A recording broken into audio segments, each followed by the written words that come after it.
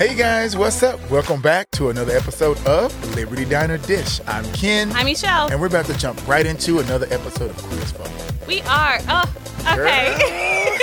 Okay. Coming off of 510, I feel like this one gave me what I needed. Yes. No.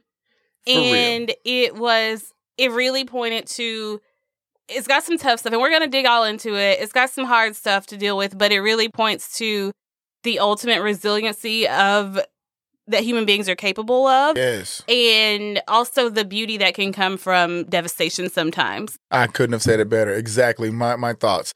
I love the fight that it shows the fight within. Coming off that last episode, my emotions were rampant. You know all over the place. They were crazy.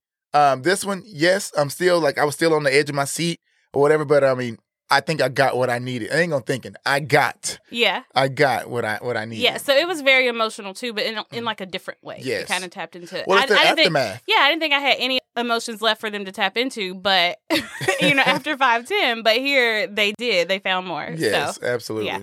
Okay, well, I'm excited to do it. You ready? I'm ready, boo. Okay, so this one started out very angsty for you. I mean, you were ready to throw the whole TV in the trash. Girl, for real. I was about to jump through and grab somebody by the neck. Yeah. I'm telling you. So we start with Brian, dressed very smartly, and he's attending a funeral. Emmett is standing at the casket. Justin's there in attendance, Melanie and Lindsay. Brian walks over to Debbie and hugs her, and he places a comforting hand on Ben's shoulder, much like he did at the hospital. And when Brian gets to the casket, he is the one inside. And he is very confused by that. And then Michael is standing there at his side, which is even more confusing because clearly Brian thought that he was there to attend Michael's funeral because he was the one most severely injured from their immediate group. Well, the casket lid is shut and Brian's eyes are opened.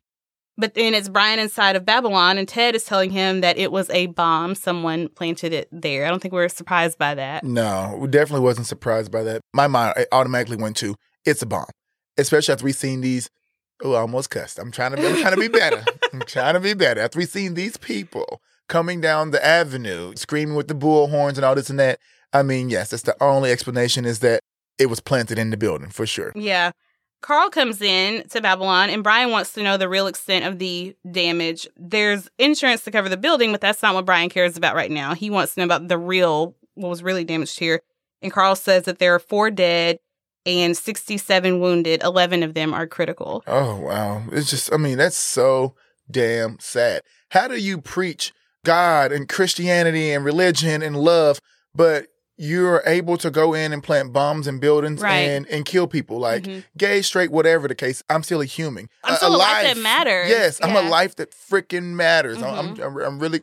I know I'm trying not to cuss now. By the end of it, I know I'm going to be cussing. So, but let me work through it. So, I mean. You're going to work up to it. Yes. So, I don't like the hypocrisy. Don't do that. Like, no. It's sad. It's just disgusting, actually. Yeah. Carl says that he never expected something like this to happen in Pittsburgh. And we've seen that from him all season. It's not a diss to him as a person, but he is comfortable and complacent, even though he works with the police and should know that on any given day, anybody's capable of anything. But I feel like Carl kind of represents that crowd of people who, in the past couple years, have had their eyes open to, this is really the state of our world. And hatred is still rampant in certain parts of our world. And so I feel like Carl is representing that population, that part of the population. He was in a bubble until he was because he didn't really know. He was educated. He was educated by Debbie and the rest of the gang and just spending time on Liberty Avenue. Because he just saw it on the cleanup side. As a detective, you just come in after the stuff's been done and you're just clean up. But now that he's immersed inside this community and he's in a day-to-day dealings with Debbie, he sees Emmett, lives with Emmett and Drew. I mean, he has Michael as a stepson. I mean, he gets to see a little more. He's educated a little more. Like, until you actually experience, you really don't know. You can only assume. Now, he's actually walking in those footsteps. So these have become people again and not just a case number. Exactly. And you would think Carl would know better because he probably would have been aware of those unsolved cases that were mentioned in season 3 when they were holding up the posters at the GLC. But instead of taking shots at him, though, I'm going to choose to acknowledge his ability to see that he was wrong and a bit naive. Absolutely. And I mean, he's human and we're all about growth. And I think this is what these last couple episodes were about. It's about evolution and evolving and growth. And I think he's finally there to see that I have to grow with the times. Yeah. Brian asks after Michael, and Carl lets him know that Michael is headed in for surgery. They don't have any leads on who might have done this, but they will interview everyone who was working that night, and they want to review a list of all the attendees. And then Carl tells them to go home, tells Brian and Ted to go home. Ted looks pretty put together, so he at least took a minute to go home and shower, but Brian has not gone home yet. He's still covered in soot, and he has on the same clothes, and I'm thinking that he drove Justin to his place, like Justin's place, and dropped him off, then went back to Babylon. Like, I don't think that he and Justin exchanged very many words after the I love you. Like, I don't think they needed to, and there was just so much for them to process with everything going on that I'm sure they were both emotionally wrung out, and so they probably just let each other's presence be enough. Though I am sure that Brian held Justin's hand the whole time there. Oh, absolutely. I mean, he definitely was affectionate in that way. Yeah, because he was needing him so close. Absolutely. Yeah, and just like needing this tangible proof that he is still here. Yeah. Brian tries to get Ted to go by the hospital with him to get an update, but Ted says that he has too much to do. He has to get the list to Carl, call the insurance company, get estimates for rebuilding. But Brian basically tells him that it's too early, kind of in every sense of the word, to deal with that. But for whatever reason, this is what Ted feels like he should be doing. Everyone is in shock. Everybody processes trauma a little differently. Yeah. I love seeing how all of them are processing. Yes. Or not processing or whatever what has happened. Like, I that is so interesting and fascinating to me. Yeah. This is how Ted is processing. He's throwing himself into work. You know, he's very task-oriented. Exactly. Yeah. I mean, he's keeping his mind off of it because he doesn't want to have that mental breakdown. He doesn't want to let himself be vulnerable and go through all that. Yeah, before we started watching this episode, I went back and I watched the last few minutes of 510. I both never want to see the episode again, but I also want to see the last couple minutes of it, like every hour on the hour, every day. But anyway, going back to that final scene, really the final two scenes from 510, I like that we saw Brian go provide comfort for Debbie and then to go receive it himself from Justin in those last two scenes. All of this is still very fresh. Like, this is just a couple hours have passed. And so all this is still very, very fresh in all of them. Okay, let's go back to the funeral at the very beginning. I feel like this is Brian facing his own mortality and being reminded that he's not going to live forever. Now, you may say, didn't we already do that with the cancer arc? Well, that was more about him realizing that he wants to live a long life, even if it leads to him being a diseased old queen, his words. So that wasn't about, I'm not going to live forever. That was about saying, I don't want to die young. But when you take Brian's cancer into consideration and you think about how he just got a clean bill of health from the oncologist, he's realizing that it still doesn't mean he's invulnerable. And he's not going to live forever, even if now he wants to live for as long as possible. So it's like, they're similar lessons, but they're two different lessons that he learns. So Brian's having all these epiphanies about time and the fact that he doesn't know how much of it he or anyone else around him has left. And that really makes you take a minute to think about what's important and how you want to spend the days that you do have. So that shock on Brian's face when he sees that it's not Michael there in the casket is Brian realizing that it very well could have been him. He could have died from the bombing or a million of the other things that threaten our very delicate lives every day. And that realization is coming after season 4, where he realized that he didn't want that to happen anytime soon. The way I interpret it was that was the death of the old Brian, the old ideologies. Because like we said, at the very end of the last episode, we saw Brian do something that we never, like I would have bet money Brian would have never uttered those words. You know, I love you. And like looking at you like as in I'm in love with you. Not like, oh girl, I love you. Yeah. No, like I love you. Okay. So him going to that funeral and when he made it up to the casket, yes, it was about Michael, but when he made it up to the casket and it was him, he was putting to rest all those old things that Brian would have done. The Brian who doesn't believe in love. The Brian who never wants to be married or wants to have a relationship. Just that Brian that everyone thinks they know. That's who he is, you know? It was putting to bed that. And then when Michael touched him on the shoulder, it was just a reassurance of, hey, this is what I have to live for. Seeing himself in the casket and then him waking up, that was a realization of that's dead and gone. This is the rebirth of me. I got to do what I need to do to be happy. I need to be there for the ones who love me, who I know for a fact shows up day in and day out for me. Let me get it together. It's not necessarily that you have to change. Just you have to be willing to accept that you evolve, the world evolves, the people around you evolve. And so I want to be very careful with that because I feel like some people are like, you can't force Brian to change. No, I'm not making him change. Brian has naturally started to heal and grow and change. This is his own thing. And evolve. And it's just like, just give into it. I mean, it just got to the point where, I mean, as you get older, you're not the same as you are when you're 20. When you're 30, Right. you're not the same as when you're 20. When you're 35, you're not the same when you were 30, you know?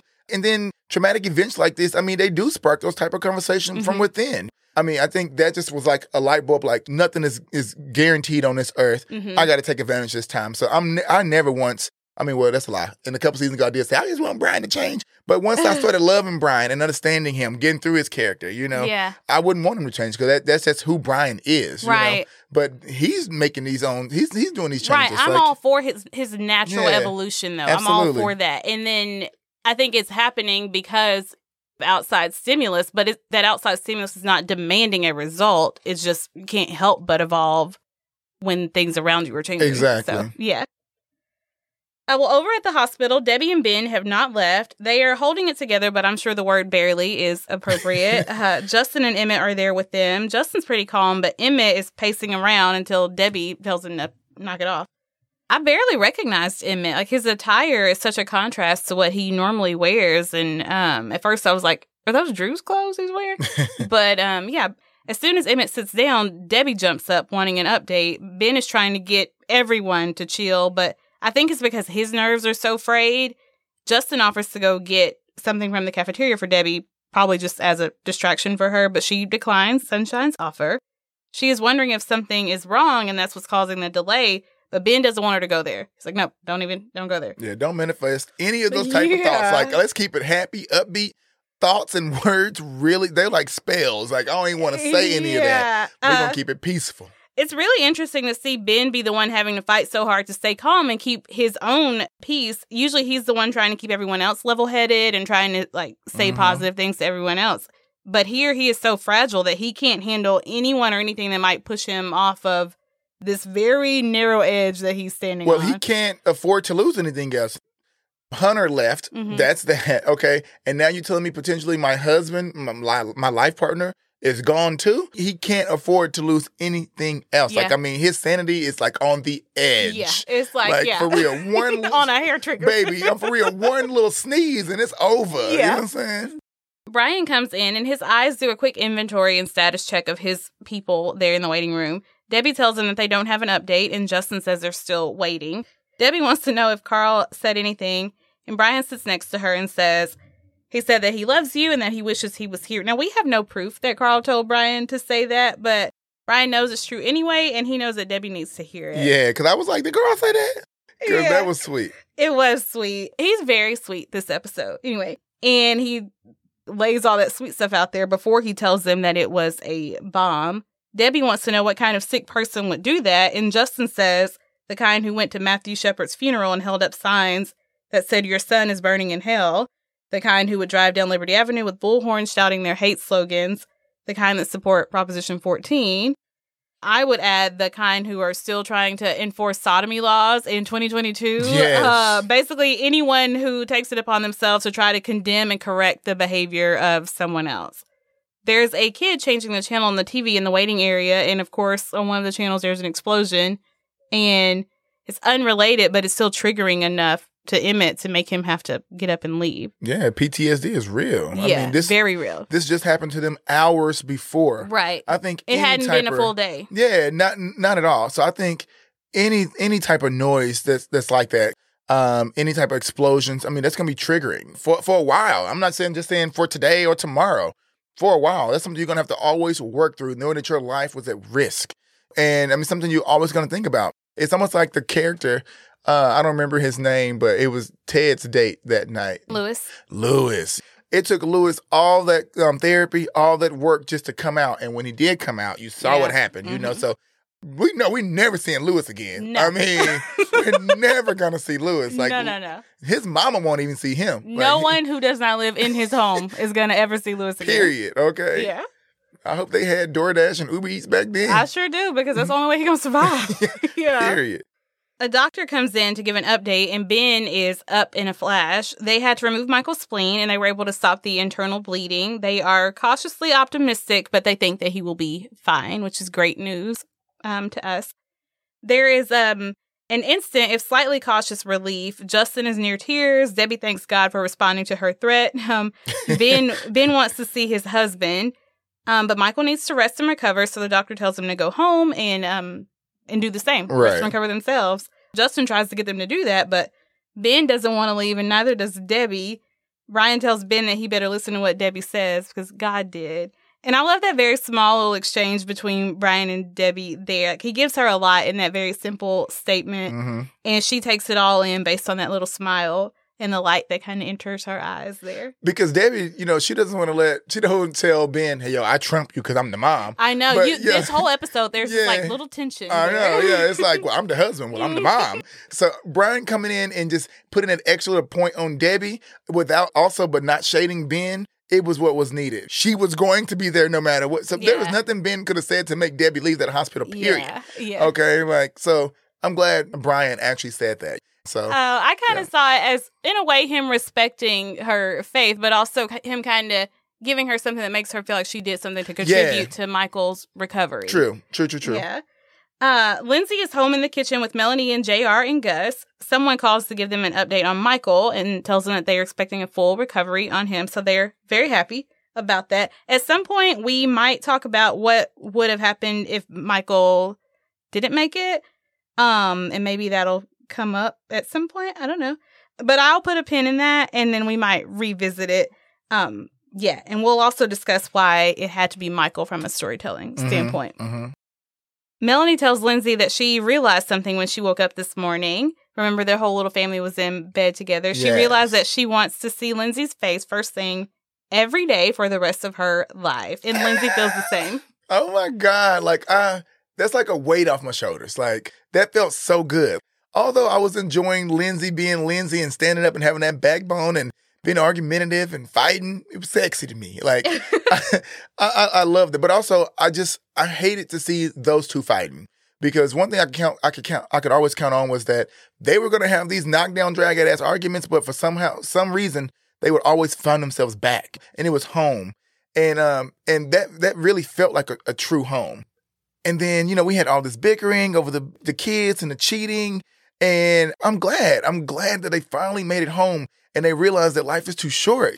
No one's perfect. It's always going to be something in life. Life is going to throw those damn curveballs, Yeah. But either you're going to duck, you know what I'm saying, or you're going to swing for the fences, and I'm glad they're going to actually take that swing and they're going to try it again. Like, that made me scream. Yeah. That was one of the things that I was like, yeah, I think I got what I needed. Like, I needed that. That was good. I kind of go back and forth on them sometimes, but I do love that this is something that brought them back together. I will say that. They kind of get lost in each other's eyes in the kitchen, and the kids are starving. Poor Starving. JR, okay. She was going to snatch that spoon. She sure was. Okay. Yeah. This seems overnight, but it wasn't overnight. They both separately came to the realization that they still loved each other and wanted to be together, but they hadn't communicated that to each other. Even though they had the same desire, they just, because they hadn't said it, they weren't on the same page, even though they did want the same thing. So it wasn't overnight. Like, they got a second chance, not just at life, but at this marriage. And when something comes back to you, you treat it with care and the priority that it deserves. So I think this is another thing, going back to that collateral beauty that I talked about in the beginning, that can come from tragedy. I think what we see with them is something like that. Melanie and Lindsay decide to stop by the hospital, and Melanie calls to see if Dusty can keep the kids. She offered to watch them whenever. Well, when Melanie calls, we find out that Dusty was one of the fatalities. Oh, no. That's terrible news. She leaves behind her wife and her very young children. Also, if Melanie didn't forget her phone in the car and Lindsay didn't wait outside for her, they would have been standing together with Dusty. Yeah. So it could have been one or both of them who met the same fate. I mean, it's crazy. It just fate and just how it works. I know. Period. Just like a random second can save somebody's life, or a random, like, oh, I forgot this. And that's why, my mom always says it. And so if I'm driving somewhere or whatever and there's an accident that slows us down, she's like, you never know what that's saving you from. And I know some people are like, don't be all like woo-woo, whatever about junk like that. But you don't ever know what that is saving you from. Like, times when I forget something at the house and have to turn around and come back and I'm frustrated about it. Like, you don't know what you missed by doing that. So it's scary. Like, within like a few, because they were only going to the car for a few seconds and back. I mean, well, we'll just say a minute or two. Within that minute or two, I mean, all hell broke loose. And I mean, we lost several people. Like, it's insane. That split second saved the whole family. Yeah, and if you don't think they're not going to say, our lives came down to literally a minute. Yeah. You know, if you don't think that that's going to make them be like, okay, what matters, what's important? Right. Let me say everything I need to say. Mm-hmm. Brian and Cynthia arrive at Kinetic. Cynthia is telling Brian that she is thankful for her mother's congestive heart failure. Speaking of things that, you know, because that saved her. Yeah, if it hadn't have been for her needing to be there with her mom, she would have been at Babylon. Brian wants to know if everyone is present and accounted for, and he's not asking as their boss. He's asking because he's thinking most, if not all, of his employees were there. Yeah. And he wants to know that everyone is okay. Only one is missing, Phil from the art department. He was trampled and ended up with a broken hip. He'll be out for a month, but he will survive.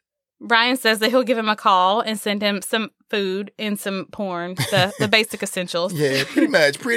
Yeah. Ted is surprised to see him there and not home sleeping, but Brian said he tried and it was a no-go. Yeah. Ted has already called the insurance company and spoken with 3 contractors, and they are all submitting bids. The inspector is checking the building structure, so he's like, he's working a busy bee. Yeah, Brian thinks he's forgetting something and is like to ask how Michael is. And Brian tells him that he made it through surgery and he's going to be all right. And I think Brian is generally pretty perceptive to people's pain. He can tell like something is up with Ted. But it's too soon to ask. Well, yeah, he's going to give him the space to like deal with that or whatever, but he's still going to try to like give him what he needs. Same as what he did with Debbie. Mm-hmm. I feel like Brian's emotions are very close to the surface right now. And I think they usually are, but he hides them a little well. Well, he had that armor, you know? Uh-huh. I think he feels things very deeply, but they're all usually protected by that armor that he always wears. Well, that armor was cracked and shattered by Brian himself last episode. Yeah. So, he ripped that shit off. It was like a breakaway. Snap. Because he let Justin right on in. Yeah, and when you let yourself feel your own feelings, it's a little bit easier to see when other people are battling with their own. Mm-hmm. So I feel like that's why he is so... We get to see a whole different color of him that's been there, but it's been a duller shade of it, and we get to see it pretty vibrantly. We've talked about that, I think, on each season, about how Brian was that onion, and we peel back, and then his colors are just getting brighter and brighter. I mean, well, now they're in full glow. Last episode and this episode, we really get to see the true Brian Kinney, the side of him that the world has never really seen. Only a select few, which I'm pretty sure Michael probably been privy to that side. Yeah, glimpses. And Justin, you know. But Justin didn't even get the full view right. I think until now. Yeah, he knew more of it was there, but he was like, right. Brian's, you know, if he's not going to choose to show it, then yeah. Brian tells Ted to put everything else on hold and head down to the hospital, but yeah, I think about this alongside season 2 when everyone was telling Brian to go visit Justin at the hospital and he wouldn't listen to them. Like, well, we know he did, but nobody knows that. Right. But guilt was the primary thing keeping Brian from going. He felt like it was his fault, and so he didn't deserve to go and be there for Justin. His love for Justin pulled him to the hospital anyway, but still, there was the guilt.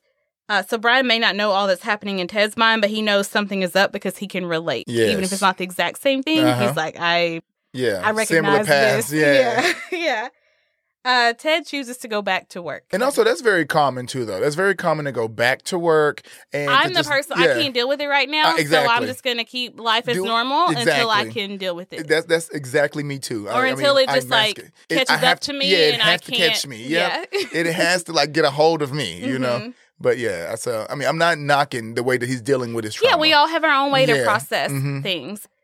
Over in Ben's classroom, his students are talking about what happened. They talk about it being the act of some lunatic or Jerry Falwell, who was a very well-known and very outspoken pastor and conservative activist at the time.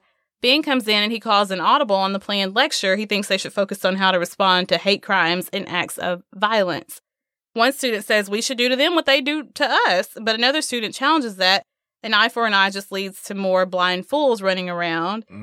And then they bring up, okay, is retaliation stooping to their level? Like, is that what you consider what happened at Stonewall, them stooping to their level? Ben doesn't disagree that freedom has to be fought for, but he believes that the weapon should be reason and compassion.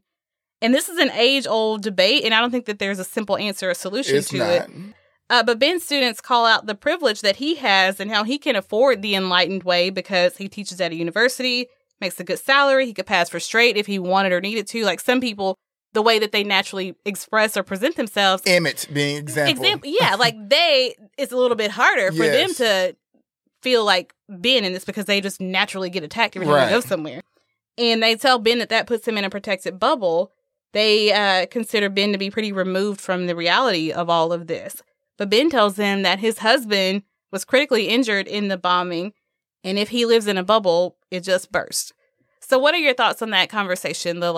How do we respond? Yeah, I'm torn on it because the first instinct that I have when someone attacks like this is like an eye for an eye. Like I want to do the exact same shit you did to me. Maybe not go and blow something up, but I want to go. I want to go kick some ass. Yeah, I want to kick some ass. If I find out who did it, yeah, exactly. Yeah, I want to kick some ass. Like I'm not gonna take out a whole group of people, anything like that. But I want some physical retaliation. I want something to happen. You know, need a little Cody in you. Yeah, you feel me? A little Cody. Yeah, for real, I do. Yeah. I want a little pink posse, and not the whole posse, just a little pink, little bit of it. You know? Maybe not the whole T-shirt, but a little bandana. Yeah, a little bandana, a little bandana worth. So I kind of do, but at the same time, me personally, as a person who I am naturally and normally, I'm always the type of person who let's talk about this rationally first. You know, maybe we can work this out. Let me give you a glimpse into my life, and then you can see the walk that I'm walking through, the good that I'm still giving and doing. Although we don't have the same views, but we're the same. We're people. Yeah, maybe you can learn to respect me as a human being. Exactly. I don't care what you think about my lifestyle, but respect me as a human being. Yes. So I agree with Ben when he says it needs to be reason and compassion, because you got to have compassion for people who. You got to have compassion for people in general, period. Especially for those who don't understand what you're going through and they're passing judgment on you. You still want to have that same compassion for them. Because it's all a coachable teaching moment. And then you have to have reason. You have to think logically. You have to be a reasonable person and have good insight and try to coach and teach them to see where you're coming from. So, I mean, I feel there is not a simple way. Like, I think you're going to go, when stuff like this happens, you go through different phases. You go through the angry phase where you want to get physical, you want to attack. And then as the days go on, you get to, okay, now, how can we actually put this into a conversation where we can get our voices heard? Because fighting ain't gonna get your voices heard. It's gonna be, you have to be calm, you have to be collected, you have to be able to articulate your exact thoughts. So, yeah, no, it's never a simple reason.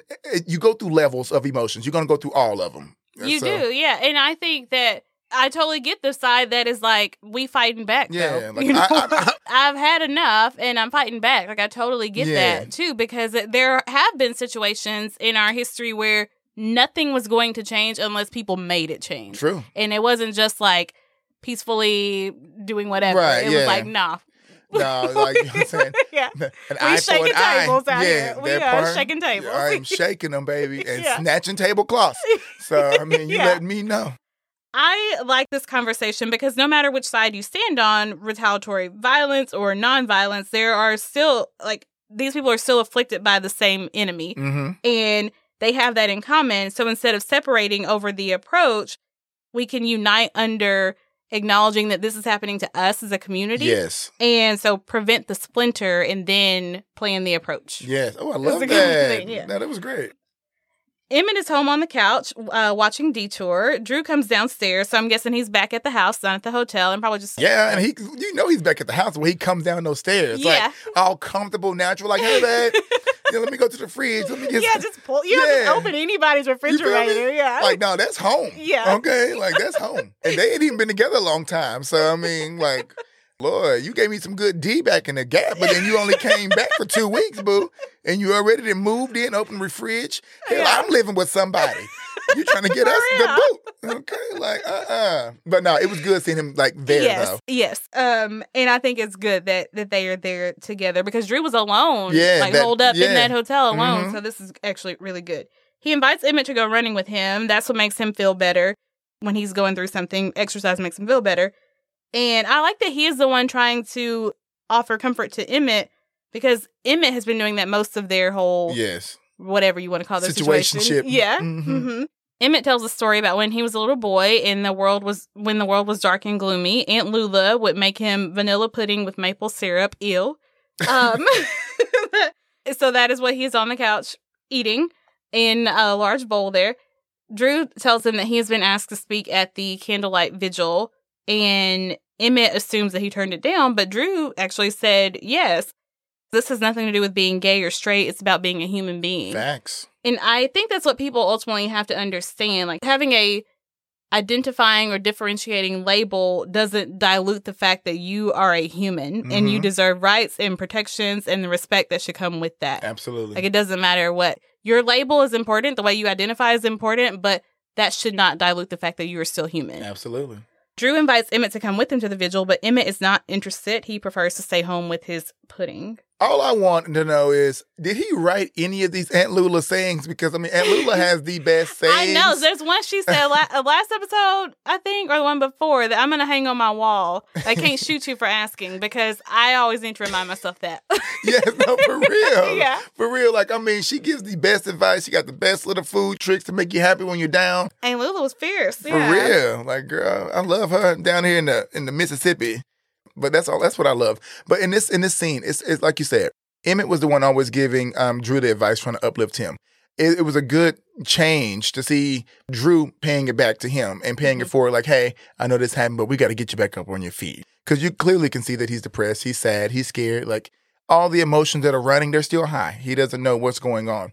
And Drew knows that's not Emmett. He back to the pilot. We keep going back to the pilot with Emmett. Exactly. So I love that Drew is there to encourage him. That's what I loved.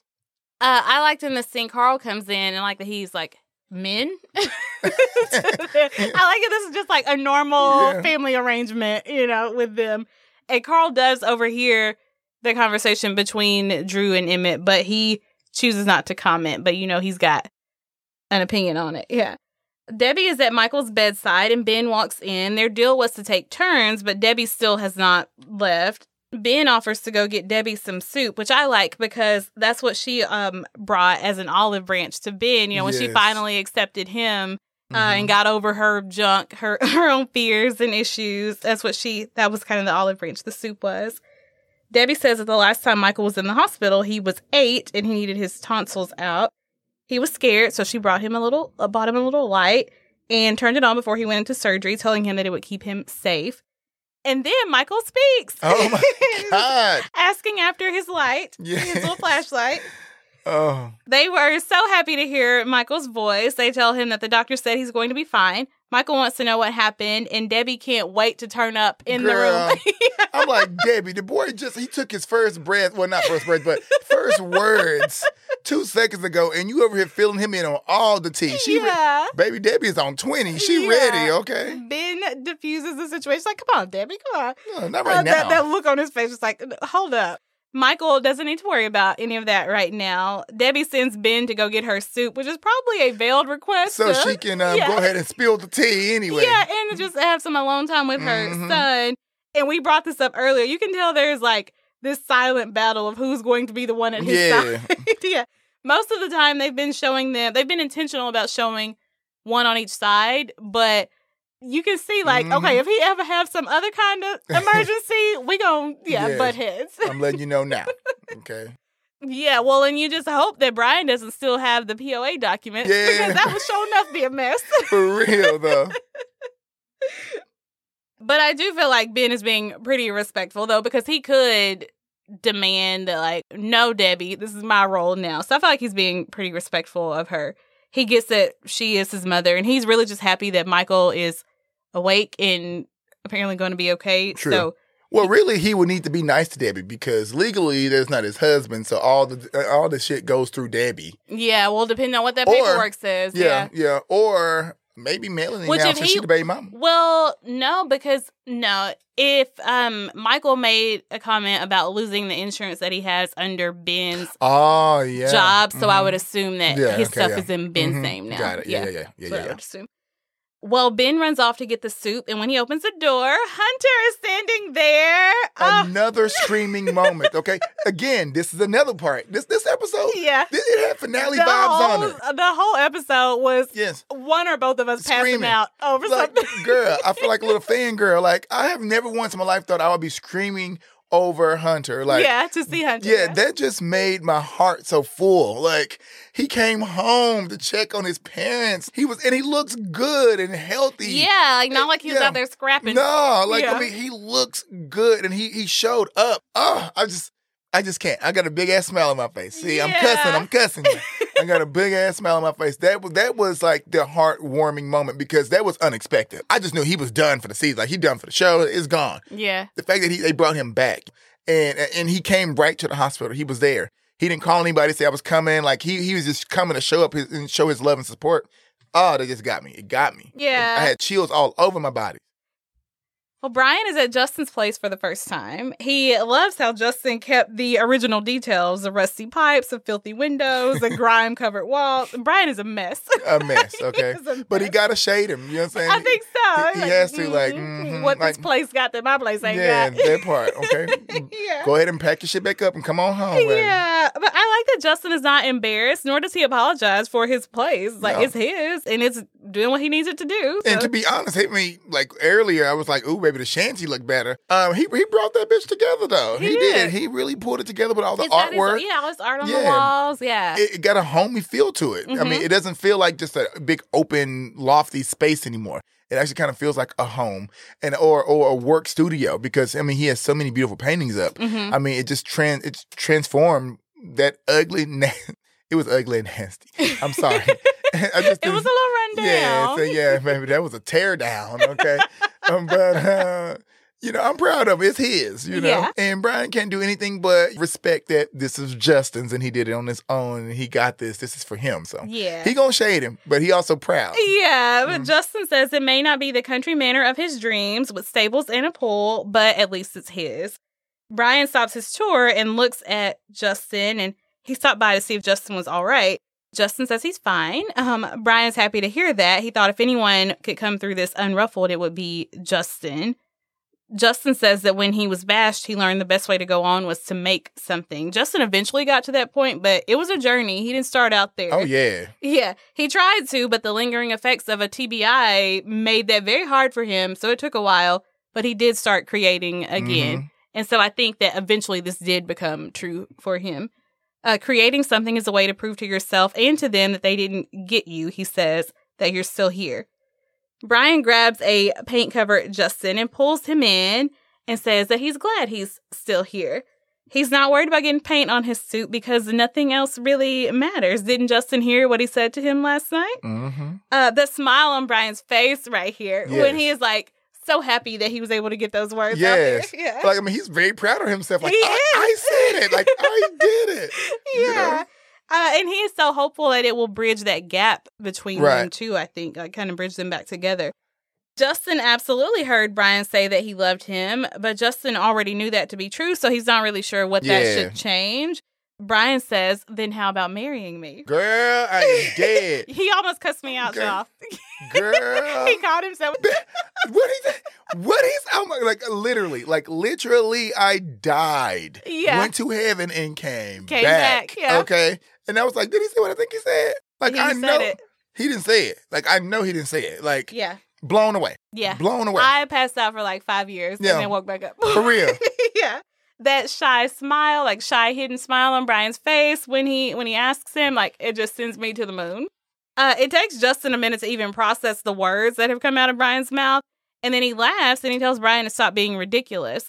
Brian is adamant that he's not being ridiculous, and he looks a bit affronted by the fact that Justin would suggest that he is. He says he means it, and he looks pretty serious and sincere, but Justin says, no, you don't. How could Mr. I believe in other stuff, not love, mean it? Justin says, you detest marriage, you detest anybody who enters into an imitation heterosexual union that, by its very nature, is destined to fail. That's what Justin has heard Brian say for 5 years. So, no surprise he got it worked perfect. But Brian says he has changed his mind. Well, so has Justin. He would have liked to marry Brian, but now he has no intention of marrying someone who, by his very nature, is doomed to fail. Justin says that Brian's only asking because he's freaked out by what happened to Michael. And you can see on Brian's face that he's trying to decide how much of that is true, because I think he immediately wants to say, no, that's not it. But then he's thinking about it, but he's like, no. Yeah. Because he didn't come to that realization until something traumatic like this happened. So, I mean, a little bit of that is true. Like, we all, like, we know that he loves Justin. We know that if he actually believed in, like, marriage, he would have been and said, hey, let's get married. You know, because that's how strong their love is. But it took something like this to say, hey, fuck it. I need to go ahead and wife you up. You know? Yeah. Yeah. He tells Justin about the dream he had about being at Michael's funeral, but Michael wasn't the one in the coffin. He was. And Justin's like, okay, yeah, that's confirmation that you're just kind of freaking out right now. As soon as life returns to normal, so will Brian. He'll be back from the dead. Without hesitation, Brian says, not without you. And again, he reaches for Justin. I think Brian is very honest and sincere in saying he doesn't want his life to return to anything that Justin isn't a part of. Right. And he has made a decision, and that decision is that he wants to spend his life with Justin. He's like, okay, this is what I decided. That's what I'm going to do. Justin's like, I know you too well, way too well. Thank you for saying what you said, but no. I bet a lot of people are mad at Justin. Mm-hmm. I'm not mad at Justin. I'm for not saying either that. at all. If you want to be a true storyteller, it'd be stupid for Justin. We know how Justin character's already set up. So it'd be stupid for Justin just to, oh my God, no. Justin, he's smarter than that, and he knows Brian better than that. Exactly. Justin wouldn't go for that. And like you said, he knows Brian better than that. So I think he needs to challenge that, and he doesn't need to just jump right into it. It didn't seem normal. It just sounds too good to be true. Mm-hmm. So, I mean, I stand with Justin. Although I'm like, bitch, get your man. I know. We were like, okay, he should just say yes for like a day. Yeah. And be like, okay, that was fun and cool and Let cute. Me think about it. I'm going to come back with the real answer later. Yeah. But, like, it makes sense for Justin to say no. It makes sense, Justin, to tell him to regurgitate all the things Brian has said over the years, I mean, Brian has said this stuff with conviction. Uh-huh. So, I mean... has mocked you for thinking otherwise. Exactly. He and his friend of his whole entire life, they're not even friends at the moment because of some shit like this. Like, so, no. Like, I mean, it makes sense. So, I don't understand why people would be mad at Justin's decision. I mean, it was the only logical conclusion to make, Like, I understand why he said it.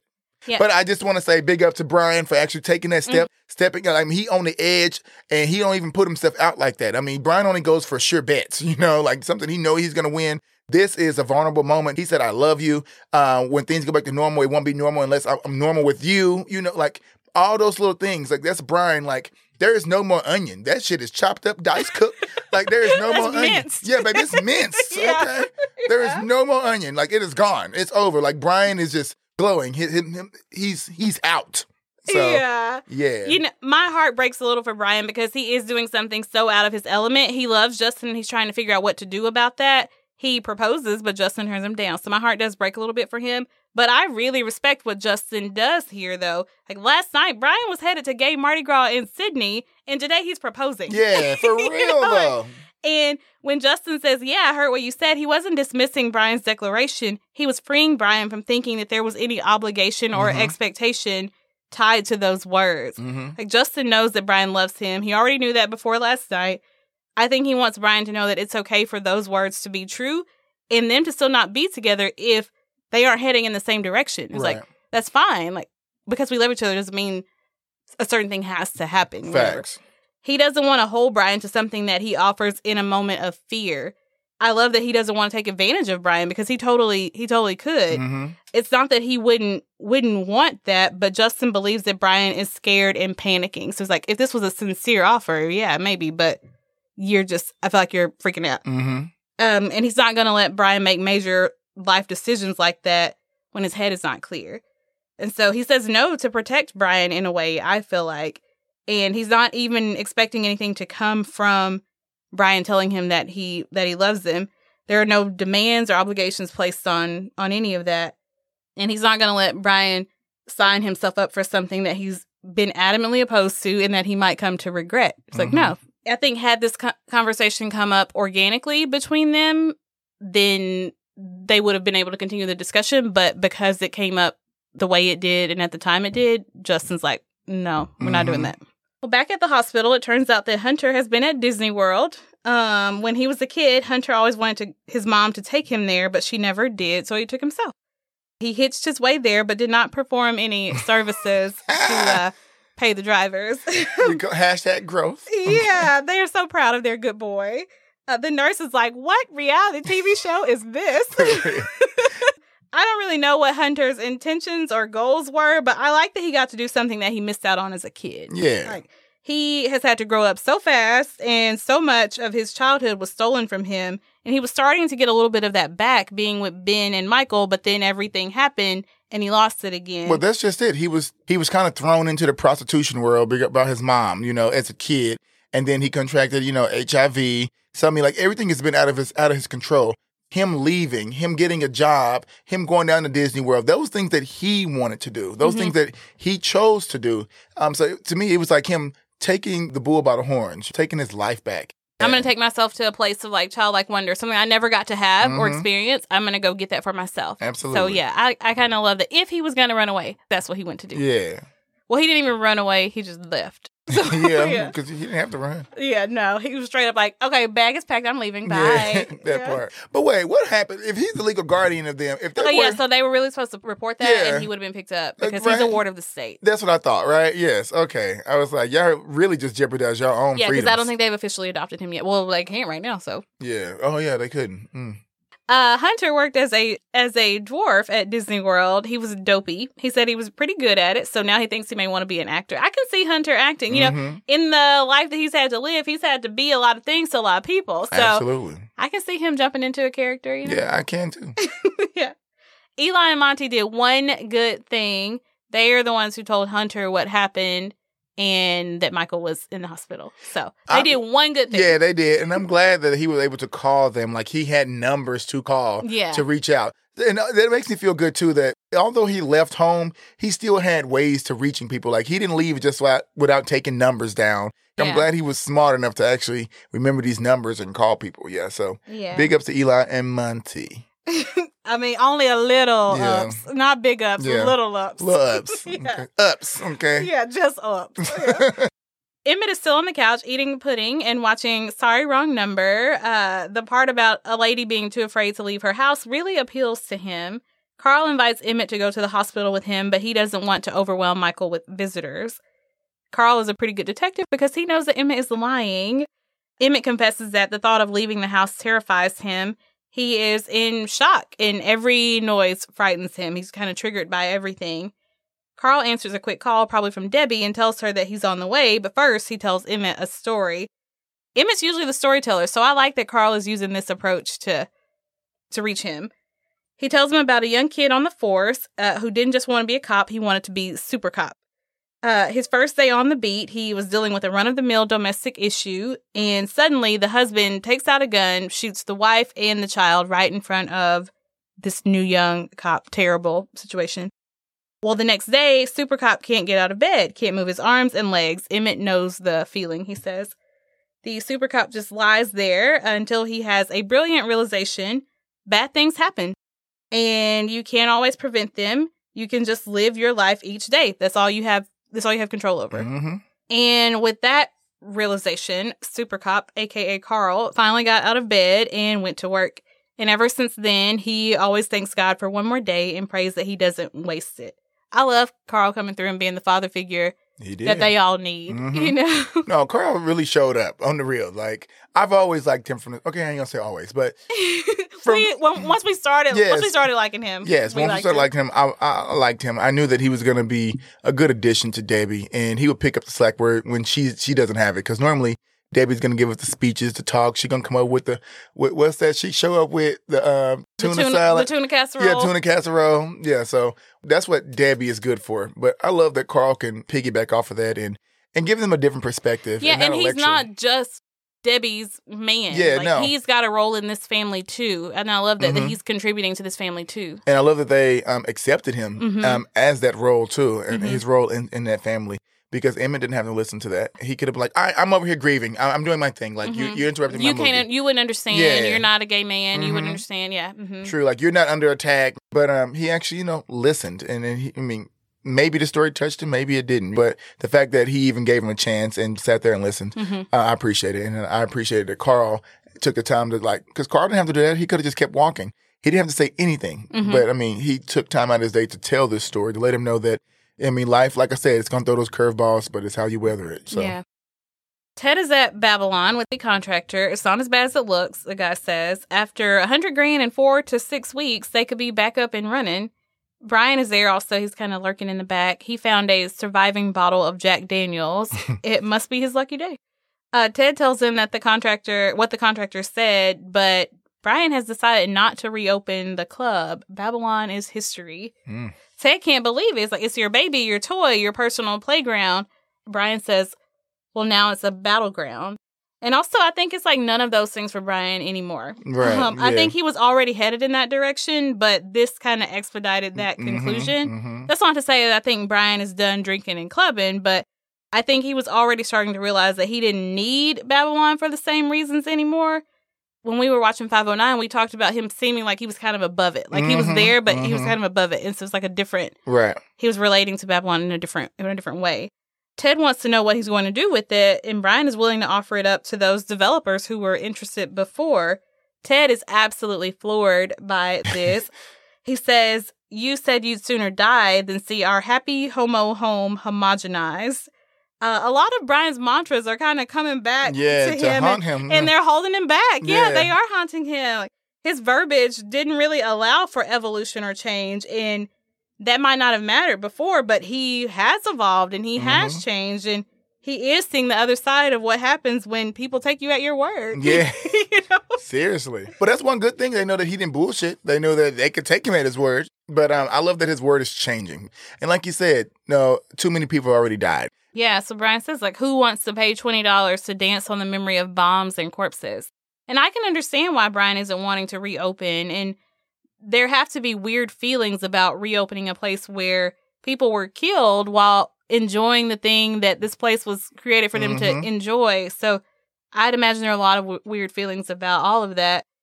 And I think that Brian is disheartened by a lot of what's happening. And I think he feels a certain responsibility to respect and protect the people, to protect that community of people. I don't think he's scared necessarily. I think he just doesn't really see the point right now. And it's also so soon. Like, apologies for being graphic, but there's probably like literally still blood on the floor. Like, it's just too soon to be. Way too soon. Talking about reopening and all this and that. Yeah. Like, just it's like, no. Like, and Ted, again, we know why you're doing what you need to do, but baby, pump the brakes. Yeah. Because you come off now as like, you coming off of being heartless, okay, and not showing any compassion to any of the survivors or any of the victims.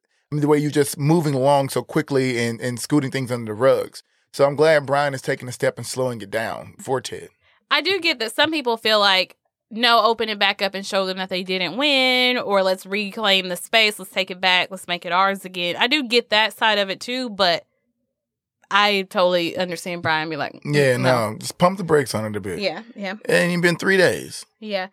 Before leaving with his bottle of Jack, Brian tells Ted that he will see him at the vigil. Ted doesn't even know what he's talking about, and then he says, sure. Lindsay is at the diner ordering food to be delivered to Marie, Dusty's wife. Melanie and the kids are there too, and they're sitting in a booth with Justin. Melanie can't believe what has happened, and she was the main one talking about how far this could go, and now that it happened, like, she can't even absorb it. You know? Justin is coloring with Gus, and I love any little bit of their relationship that we get. Yeah. Melanie draws our attention to something that we haven't thought about yet. Marie, Dusty's surviving spouse, has no legal right to their kids. And if Proposition 14 passes, she wouldn't even be able to adopt them. And I mean, that's literally breaking up a home. These kids don't know anybody but their mother. That was it. What you going to do? Send them to the foster family? And I'm pretty sure Dusty's parents probably kicked her out. Let her go. Probably, yeah. So, I mean, I wish we had more backstory on that to see exactly where the kids would be going, if it would be in foster care, because that wouldn't be beneficial. That would be, I mean, that's taking steps back and creating emotional trauma for these kids. You're trying to punish the parents. I think what is so hard is, like, not only are we having to deal with the fact that there was a bombing and that Dusty was lost in the bombing, that law is still pending. You know, Proposition 14 is still pending. And so, like, they could still lose even more. So even after having to pay the price in lives, they could still lose all this stuff. That, I think, is what just adds a whole nother side to this whole deal. Melanie and Lindsay are both legally Gus and JR's parents, but there's always a chance that they could try to take away third parent adoption, which they don't actually have, but still. Anyway, Lindsay keeps thinking that if it had happened to her or Melanie, they would have wasted the last year that they had together. But luckily, they realized what they would have lost before it was too late. I think that Justin is there with them, and Of course, he's happy for them because he loves them. They're like his big sisters. Mm-hmm. He's happy to see them back together. But also, I feel like that conversation is like, too close to home a little bit. Yeah. It got the wheels turning. Yeah. But I mean, I think he's standing firm in, if Brian's just doing this out of fear or panic, then no. But it's still like, but. I mean, Justin will forever have love for Brian. Justin will forever have love for Brian. But he's not thirsty, like, for the relationship. He's not, like, in a dire need to be in it. He's not like, I'll die if I don't have this. Exactly. He's always going to want it. That's always going to be his preference. He's but always going to want it. He's always going to have love for Brian, always going to love Brian, but he's never going to be the one to pressure him. He's never going to be the one just to settle. He feels right now that Brian is doing this out of fear. So he wants to make sure that, no, you're doing this out of love. Like, I know you love me, but I want to make sure this is because your verbiage is not your normal verbiage. So I want to make sure that you're all right. Well, it's like, and I love you too much to trap you into something. Exactly. So, I mean, I'm glad he has those reservations. Yeah. But over at the loft, they got my poor Jen throwing back a double dose of Prozac. She's at the loft with Brian, turtleneck included. He offers her a bottle of Jack to wash it down with, but since she's not a very well-known but troubled celebrity, Brian... Songstress. Yeah, Brian then gives her some water. Jennifer tells Brian that she spoke to Debbie and that she's an effing inspiration in more ways than one, judging by Jen's language. Baby, you sound just like her. She done rubbed off. Brian can tell she's had a profound influence. But these women have this in common, watching over their son after they were attacked by a hate crime, in a hate crime, and wondering if their son's going to make it. They have that in common. Yeah. Brian and Jennifer toast to Justin being all right. And Jennifer adds that she's glad that Brian is all right, too. And I don't think anyone has said that to him. Right, no. Like, he wasn't there, so maybe they don't see a reason to say it, but he could have been. And she's the only person so far to acknowledge that. True. But, yeah, no one's asked that. For one, this is Brian's place, so he probably feels responsible for all of it. Okay. Second, Michael is on his deathbed. That is his best friend. Granted, they haven't been speaking, but who gives a damn? All of his friends' lives were at stake that night. He has a lot going on. He does. A lot. So they should be asking, hey, Brian, are you okay? Like, how are you doing? How are you weathering this? Right. But I'm glad Jennifer she's always been that person, though. She's always been that person to kind of read through the lines. She can always see what's really going on. And I'm glad that, and they probably made him feel good, you know? Had to. Made him feel part of the family because he loves Justin. He's taking care of Justin. She knows the love that he has for Justin. So I'm glad that she reciprocates that to him. I think that it is her way of letting him know that she does love him and she does see him as his own person. Jennifer's at the loft because Brian wants to sell again. Jennifer has been receiving a lot of calls from panic sellers, people wanting to flee the area, which does happen after something like that. But that's not what Brian is doing, though. Jennifer wants to know if he's told Justin, and he hasn't. She doesn't really care about this breakup. She knows what they mean to each other and that they're still connected. So she's like, did you talk to Justin about this? Even though they're not together, that doesn't mean anything to her. Brian doesn't want her to tell Justin because he doesn't see the point, not after the way things went when he asked Justin to marry him. Jennifer is shooketh. Baby, she whips around quick. Eyes buck, okay? Yeah, you what, dear? You did what? Yeah. Well, excuse me? Brian says, don't worry, he turned me down. And he says that, like, Jennifer wouldn't want him to marry her son. Jennifer didn't know, and I like that Justin didn't go blabbing this around town. Like, I'm not surprised, of course, but I like that he's protecting Brian's vulnerability. He's not going to, Justin will not tell anybody about it. He might tell Daphne at some point, but the rest of the gang, none of them would ever find out that Brian did that. Baby, Justin is the definition of ride or die. Yeah. Okay? Like, he's a real one. For He real. is, And to be so young, like, Brian, you did, boy. And to have the stud of Liberty Avenue asking you to marry him. Yeah. That's some shit you do gloat on. That's some shit you brag about. You know what I'm saying? He's not going to do it. Anyway, Brian feels like he needs to get this done. Like, now. He needs to sell the house. I can't wait. Sell the loft. I can't wait. Everything feels so urgent to him right now. And so just kind of all over the place.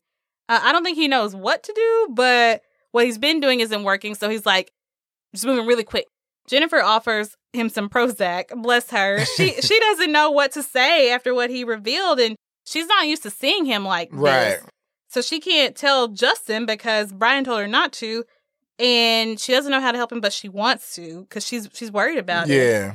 Yeah. She does say, for what it's worth, she wants him to know that she's sorry that she's not going to be his mother-in-law. They are trying to kill me. I know, girl. That was too much. That took me out. They took me out. Like, oh, Lord. Yeah. And you can see that she was sincere when she said it in her face. Like, I mean, she's still in shock. Yeah. But, I mean, she really meant it because she knows how much Brian and Justin both care for each other. So, I mean, she's like, what? Like, I bet she was shocked when he said Justin. I bet she was like just blown away when she said Justin declined. Like, after all this shit we went For through. real. After all of this, all these years. Now you didn't say the words and he said no. She got to have another little coffee date with him at the diner. For real, get his ass together real quick. Okay. Yeah, all I want is for Jennifer to be another mother figure to Brian Kinney. That's like all I want. And I feel like that's the best compliment that she can pay him. Brian never would have guessed that someone would want to inflict him upon their son. Definitely not someone like Jennifer, because even he said, "Don't worry, he turned me down." Like, but so he already feels like he's not worthy of that. But she's like, "No, I would want you not only for my son, but to be my son-in-law." He gives her a small smile in return. But I think no matter what, those two will maintain some sort of connection. Like, I can see Kinetic going into real estate later, like buying commercial properties and whatnot. Absolutely. And, And I mean, she plugged in for life. She is. Yeah, she's plugged in from all of them, period. Yeah, because at some point, Emmett going to need to move out of Debbie's place. Yeah, well, now that he got Drew ain't lost everything, okay? Like, I mean, he may have lost the endorsements, but, I mean, I know he still got a couple I don't know how much Sierra took out the bank, but... Well, yeah, for real. Well, he still got at least 100,000. They He got at least half of it, surely. They got something. I mean, I know it's cheaper to keep it, but, Yeah. do your thing. I like that Jennifer's the first person that Brian told he had feelings for Justin.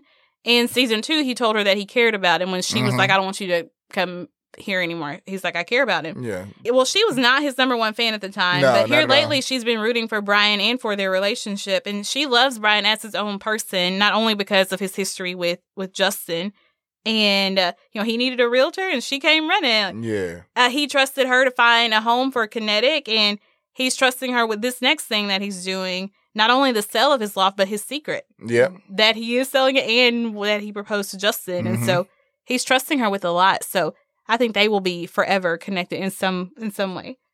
But I love their relationship so much. And I love how comfortable she's gotten around him. She's just chilling up in the loft. Yeah, chilling. And it's not just in her posture, it's in how she speaks to him Yeah, now. no, That's it's totally relaxed. different. Yeah. They may not be at the like tuna in a toque stage, but that's because she's not Debbie. Right, So their relationship will probably be just as strong, but it'll just look different. Yeah, every relationship is going to be different. Yeah. Let's talk about some of these decisions that Brian is making. I feel like it's a little bit like when your old clothes don't fit you anymore, either because you've outgrown them or that's not your style anymore. And so I think that Brian is needing and wanting something different, and he feels like all this has to happen right now. Like, I've got to change everything right now. It's like when you grow in your hair for your entire life and you do that drastic cut. Yeah. Like you just needed that change. Get rid of that. Boom. Then professing to Justin, my love for you, and I want you to marry me. I mean, those are all new ideas that we have never seen from Brian ever. So I mean, it's only right. It makes sense. It really does. It makes sense for him to make all these different changes because he has grown. He is no longer that Brian Kinney. He is the Brian Kinney. Okay. So it's a difference. Yeah. He doesn't tell us in this scene what his plan is after he sells, but we do see him cutting ties with a lot of things that previously defined, but also limited him. So there's that. Over at the vigil, Drew was giving a speech. They wanted him to speak because they see him as a hero, because he plays football, because after a lifetime of denial, he was finally honest about who he is. Well, Drew doesn't call that heroic. What's heroic is standing up for the rights you deserve, no matter the consequences. And that's what everyone who was killed or injured in the bombing was doing. And Drew talks about how powerful hatred can be. And I love that he decided to do this. Yeah. I love that he, sometimes I get him not wanting to be the gay poster boy, but sometimes you have to take on that role. Yeah. Because your community needs somebody with a platform. And you got to put your own stuff aside and do it for the greater good sometimes. So I'm glad that he did this. I know he didn't ask to be that community's hero, but I mean, it just fell into your lap. Like it needed to happen. Like you said, he has that platform. He has that voice that when he speaks, people listen. And that's what we needed. Drew is the perfect person. I was proud that he accepted the challenge, and not even the challenge, accepted the opportunity to go out and speak to the community and to the survivors. Because with that celebrity, I mean, his voice actually matters. they listen to him. And I mean, he's the one. He is the one that we need right now. So yeah, what is it Batman says? Like, he may not be the hero Gotham deserves, but he's a hero Gotham needs or something like that. Yeah, along those lines, yeah. Melanie and Lindsay are there. Hunter is with Ben. Carl is with Debbie. Even Brian and Justin are there standing together. Emmett sneaks in as Drew is speaking, and he stands beside Ben. Carl acknowledges that he's there. And then they take a moment of silence for those who lost their lives. Now, while this is happening, Ted is over at the baths, which seems a little bit off, and we'll deal with that. Debbie gives a speech as well, and she is there to tell them that Michael is going to be all right, but others were not so lucky. Unfortunately, the bigots showed up at this, and a guy starts yelling that Debbie's son should have died. And this isn't just for TV. They didn't just write this for drama. That, like, really happens. Mm-hmm. Yeah. Ben has had enough. He goes over and just, like, mollywops this guy. And Brian goes over to pull Ben off of him. This is not the right time, but I'm liking Brian in this beanie or toboggan. Yeah. Depending on wherever you're from. For real. Yeah. Ben is raging out, but we get it. They can't even grieve in peace. It's like, you can't even let us have this. Thank you. Like, again, we are on our side of town. I know that sounds real segregated, but we're not bothering yes, you. We're not trying to have this at your place. Thank you. We are in our community. We are mourning, and you're coming over here saying hateful shit like that. Again, that's why I say it's a little torn. Like, I go through all the stages. This was a stage where I'm finna commence to whoop some ass. Yeah. Okay? I would have been Ben. Me and Ben would have been back to back. We would have been whooping some ass. Okay? Yeah. And I'm glad that Ben got out there. I mean, because we know that's not Ben's character. Mm-hmm. Ben is Zen Ben, okay? Like, he's not out there throwing bows. That's not him. Mm-hmm. But, I mean, literally, his husband is sitting up in the hospital. Right. People have died. Mm-hmm. There are several people injured. You had no respect for the human life, period. And now you hear protesting as we're mourning? Mm-hmm. Like, what the hell? What do you want us all dead? Yeah. Like, what more do you want? What, I don't... And they holding up signs saying, God, one of the signs says something about God. How do you stand here and put God in that same sentence as you saying that we should die and we're humans because of who we fucking? Like, stop playing with me, okay? Yeah. Wouldn't it say God is the one who's going to do all the judging? Mm-hmm. Like, who are you? I mean... Who are you? Yeah, like, for real. All right, like, God, let me know. Yeah, I mean, because like you were saying, this nearly cost Ben his husband. Some people, it did cost them... We lost Dusty. Yeah. I mean, we saw Dusty countless times. We sure did, and she was gonna babysit the kids. Yeah, and she was. Dusty the one talked them into having that second baby. Okay, Dusty's the reason why all the problems done started. Okay, spilling the beans. Well, you guys should just go ahead and have. Oh, we were gonna have it when y'all having it. Oh, Melanie said y'all was having. Yeah. Oh, she did she? And then look what happened. Yeah, that part. Okay. Yeah, so there was death and injury, but that is not even to mention the psychological toll that this is going to have on the people who were there. And so they are still having to, it's enough going on without you coming over here with that. It's enough going on. So you deserve what you get when you come over here. Well, Ben has laid this man out, and the cops show up, so they've got to go. It takes Brian, Drew, and Carl to pull him off of this guy. Even Emmett had to throw a punch. Yeah.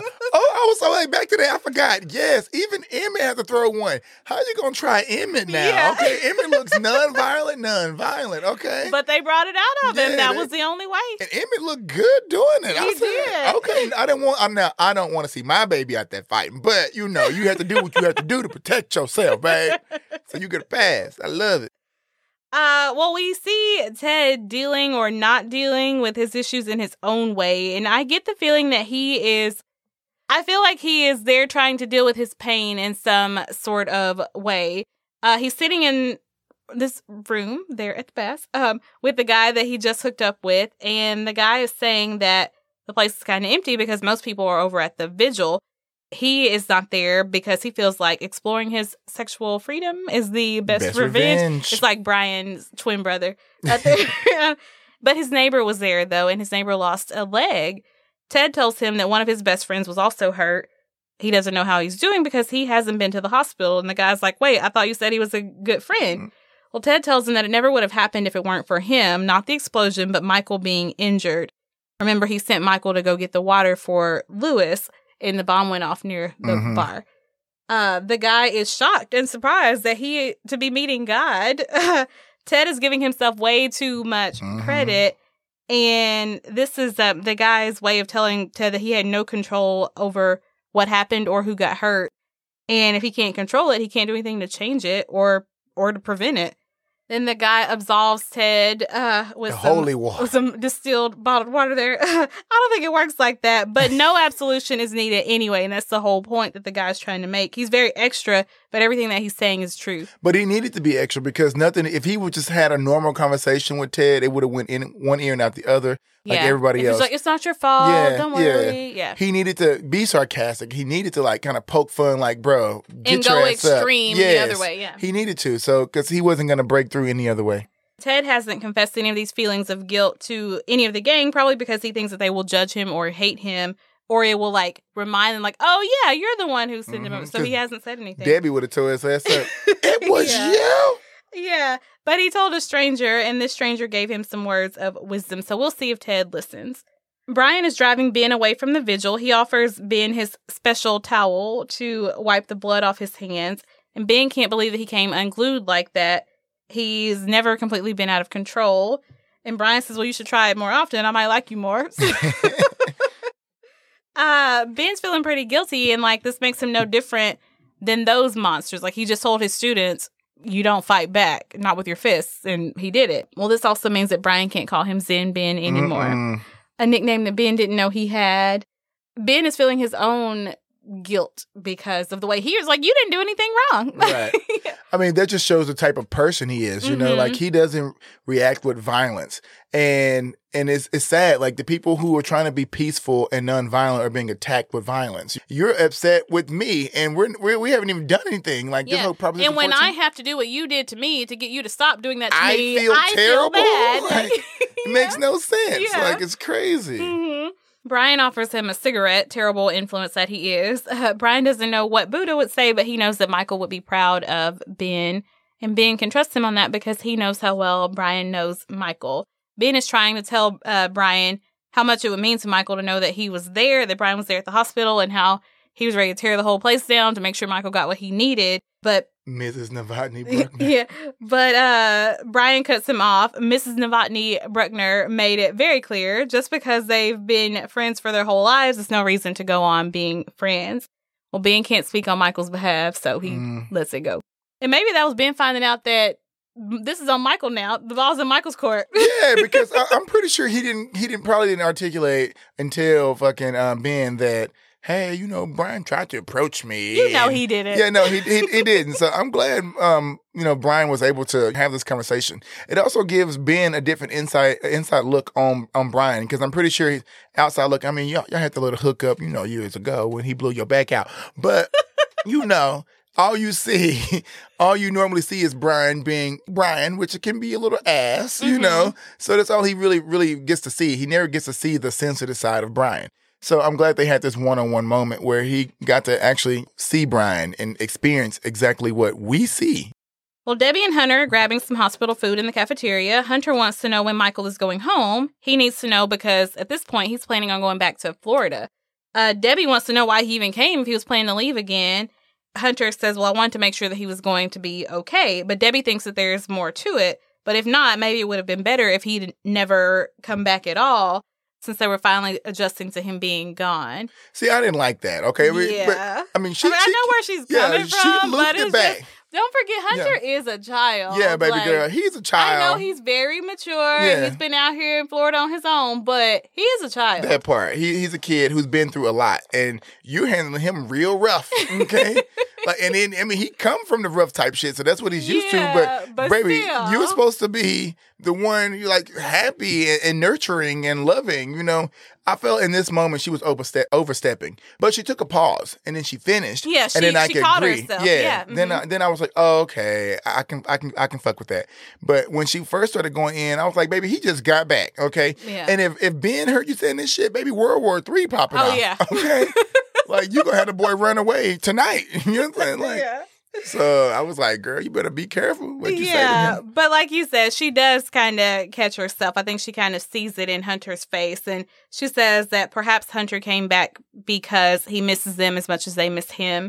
And maybe he was hoping that if he came back, they might ask him to stay. I think Grandma Deb has him pegged. Yes, absolutely. Well, Drew and Emmett are out on a run. Emmett is doing his best Marilyn Monroe in Some Like It Hot impression. Emmett is also showing off his right hook. It looks like he has a bruise on his cheek, but it's less important than the one on his knuckles from fighting back. Yes, okay. He is proud, baby. He got the Muhammad Ali strip right now in this run. Okay. Yeah. Well, being able to defend himself made him feel safe and strong again. And so that's another side of it. You know, like true. it went far, I should say, for Cody. But that's true. Knowing that I can defend myself if I have to, if I need to, that does make you feel safer. It does. Because he was feeling helpless, you know? And the fact that he got out there and did it on his own, and he didn't even want to go. Right. He didn't even want to be there. But him going there, he was able to dig deep down inside again and find that flame that burns bright. And we got Emmett, who we love. And I love this scene because he's happy. Like, they're doing something that they both love. Because Drew likes to run and work out. It kind of calms him, gets his mind together. Then you out there with your man. And you have to, because earlier he asked you sit on the couch, you pity and you wallowing. And your pudding. Yeah, Pity and your pudding. Yeah, that part. So I hate pudding. Yeah, I do too. Oh my God. But yeah, it was good to see him up and smiling and happy, you know. He had a little war room, but it was okay. We loved it. Melanie and Lindsay are home from Dusty's funeral. Lindsay is thinking about Dusty's 2-year-old. It's hard enough to deal with Dusty dying, but she's also thinking about them losing their kids, potentially, about Marie losing them. Melanie tells Lindsay that she felt like she had to let go of and bury some of the hope that she's had that things would work out for the best, but Lindsay cautions her to hang on to that because it's all you have. They have a family to look out for, and Melanie is feeling like they need to be proactive about protecting them. Melanie says she's always rejected Brian's claim that there are only 2 kinds of straight people, those who hate you to your face and those who hate you behind your back. She knows it's not true because there are plenty of straight people out there who are great allies, but the ones who hate you no longer have to do it behind your back. They are doing it, what she says, in the White House, in churches, on television, and in the streets. And so Melanie isn't sure that this is the kind of place that she wants to raise her kids. She doesn't know if this is the world that she wants her kids to be in. So she's going all like, alarmist kind of, but you get where she's coming from. Yeah, I mean, all those thoughts run through your head. Yeah, because it wasn't just the bombing, it wasn't just the death, and now we can lose the kid, and now we can, you know, and so it's like, if this is what this environment is like, I don't know if this is the best environment for me and my family. I don't want to raise a family in this type of environment. Yeah. Back at the hospital, Michael's doctor tells him that he is healing very well. His family wants to know when he can come home, a few more days in the hospital, and then they'll release him. Michael's husband, son, and mother come in to celebrate the good report. They remind Michael that he'll need to rest, and Hunter says that he'll take care of him. So that means no more dwarfing with the dwarfs. And I do like Snow White's dwarfs, to be fair. That is if it's okay with Ben and Michael if he comes home, and it's definitely okay. Yes, I mean, you know, Ben been waiting weeks to hear those words. Yeah. Well, apparently Ted listened to the random guy at the baths because he shows up with balloons and he's in a great mood and they're all happy to see him. So, and they didn't really care what took him so long to get there. They didn't even ask. Like, Ted, you're here. Thank God. Like, yeah. And you can see that Michael's happy to see his face. And Ted is genuinely happy to see his face as well. Like, I mean, it's just one of those, we all here. I love you guys. Like, at least he was able to face them. Like, even if he's still going to have some lingering stuff, at least he was able to face them. And when Michael come out of the hospital, he'll tell him, hey, I'm sorry. He'll probably express. Ted is always going to be the one who overthinks and overtalks. So he's going to tell him, like, hey, you know, I was struggling because I sent you to get the water. I can hear Michael right now saying, hey, no, it wasn't you. It's going to happen no matter what. He might say that. No, I'm kidding. Yeah, no, you know, knowing Michael. you never know which Michael you're going to get. You never know. If it was Brian who sent Brian to send him to get the water, then well, first of all, Debbie wouldn't even let him come in the hospital. That part, okay. Because how dare he be thirsty? So I think we got a better chance with it being Ted. Well, then we see Brian's Corvette headed somewhere, and Justin is riding shotgun. Brian said that he had something to show Justin, but it's way in West Virginia, which is less than half an hour from Pittsburgh, apparently. I think at this point, Justin isn't really sure what to make of things with Brian. Like, they're not together. And I say that because I think the whole point was that Justin didn't want to do this in-between kind of thing. So even though something is going on because Brian has told you that he loves you, he's come to check on you, like, and then there's a lot going on, so you're feeling very emotional and maybe touchy-feely right now, but Justin didn't want to do a weird in-between thing. So technically they're not together right now. But he can see that Brian is trying, and he loves Brian, so he's never going to turn him away completely. I do think he's ready for Brian to return to normal, though. Like, there's been a lot happening in the last couple of days, and new chapters are being added to the Brian Kenny operating manual. And it's just like, it's a lot for poor Sunshine to take in. They finally arrive at a beautiful home. Baby. And Justin is impressed on the curb appeal alone. I am impressed. Yes. I want to say I am gagging, but I'm not sure if that's a bad word. No, it's good, baby. We are gagging, okay? Like, for real. It's good. Yeah. They get out of the car at the door, and Justin's like, this is great. And Brian tells him, wait till you see the pool and the tennis court and Stables. Yeah. Like, Stables? Yeah, and Justin's like, who lives here? And Brian says, we do. Girl, I got to screaming because before, when they were just in the car, I was like, because y'all know, I got that mysterious Maryland his triple M was on. That triple M was coming. Today. So I was like, they was driving the car, and I was like, where the hell are they going? They in the country? And I was like, he sold the loft to get them a house in the country. And then you didn't say anything, but I knew. So when they pulled up, I was like, oh my God. And then when he said the stables, I mean, my heart just, girl. Yeah. Low key, like, I mean, everything in me, like, just the little goosebumps that came over my body. Like, I mean, it was crazy. It was crazy. Oh, yeah. Yeah. I feel bad that I feel happy in this episode. I know, but it's because there's so much tragedy going on, and you don't want to celebrate the good, but I'm going to celebrate the good. That's what Debbie said. This is crazy. That's what Debbie said earlier. You celebrate the victories. Yeah, for sure. So we're going to do that. Yeah, I mean, this was, like, I don't even know, like, this scene right here is, like, out of the entire series, it goes down as my number one scene. Like, Brian, you really did it. Like, you did the damn thing. I mean, Justin, the man wanted the moon, baby. You gave him the moon, the stars, the sun, the whole damn Milky Way. You gave him everything. Oh, yeah. Let me just, I'm be quiet. I love it. I love this whole thing. So, we don't get the whole tour of this place, but I love this house. And they are standing in what I'm going to call the study, and Justin looks very good in this scene. Mm-hmm. Anyway, Brian is saying that Justin said his small but charmless studio would have to do until his country manor came along, and Brian hoped that this place would be all Justin dreamed of. Well, it is, and more, but Justin already told Brian, and Brian finishes it for him, I know you won't marry me.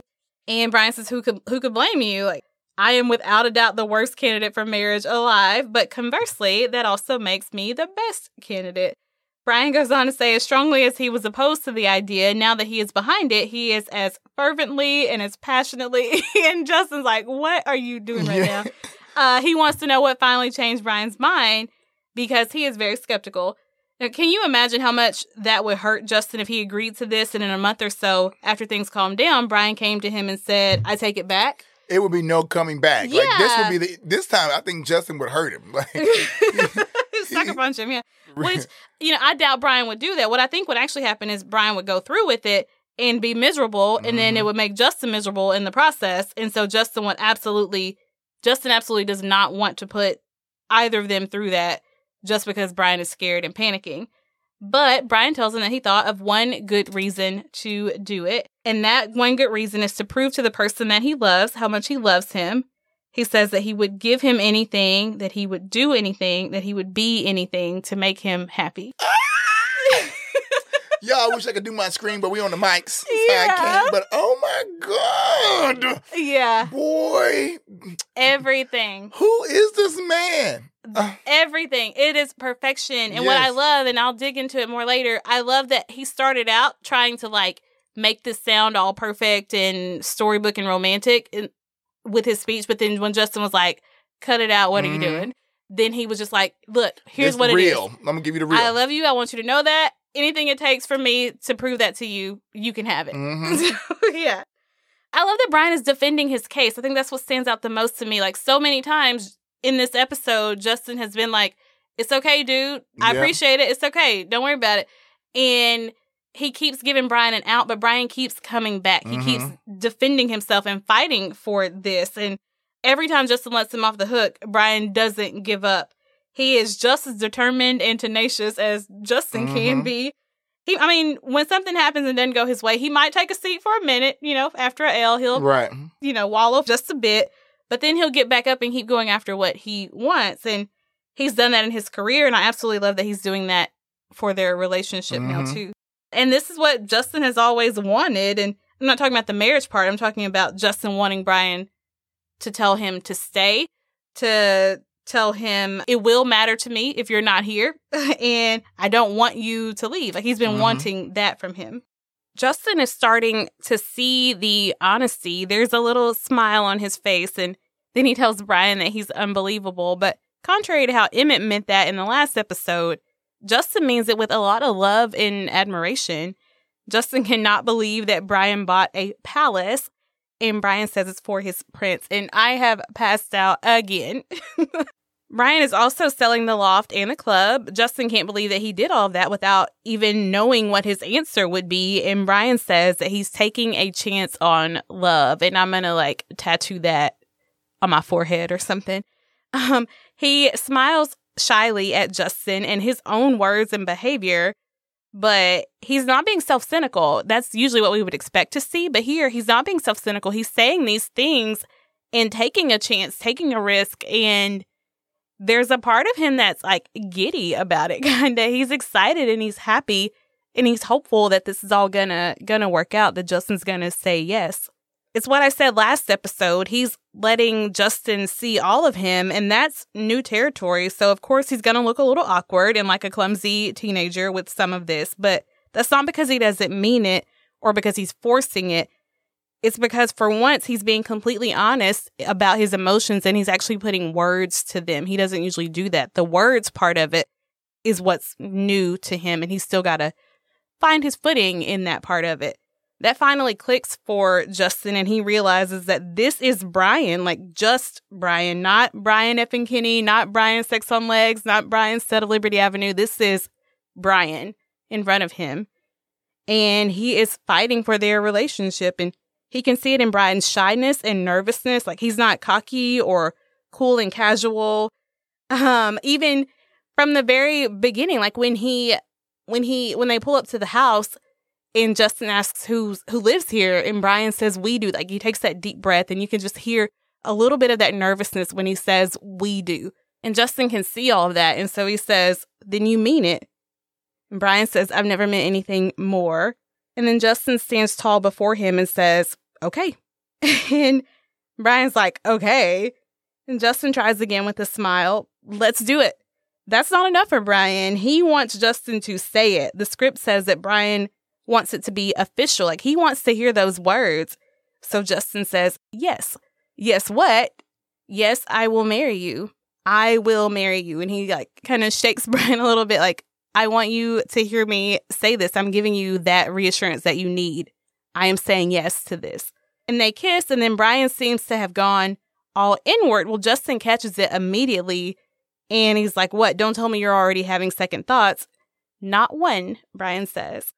I think he's relieved. I think he's overwhelmed by how much he wants this, and he is relieved that he's going to get to have it, this being a life with Justin in it.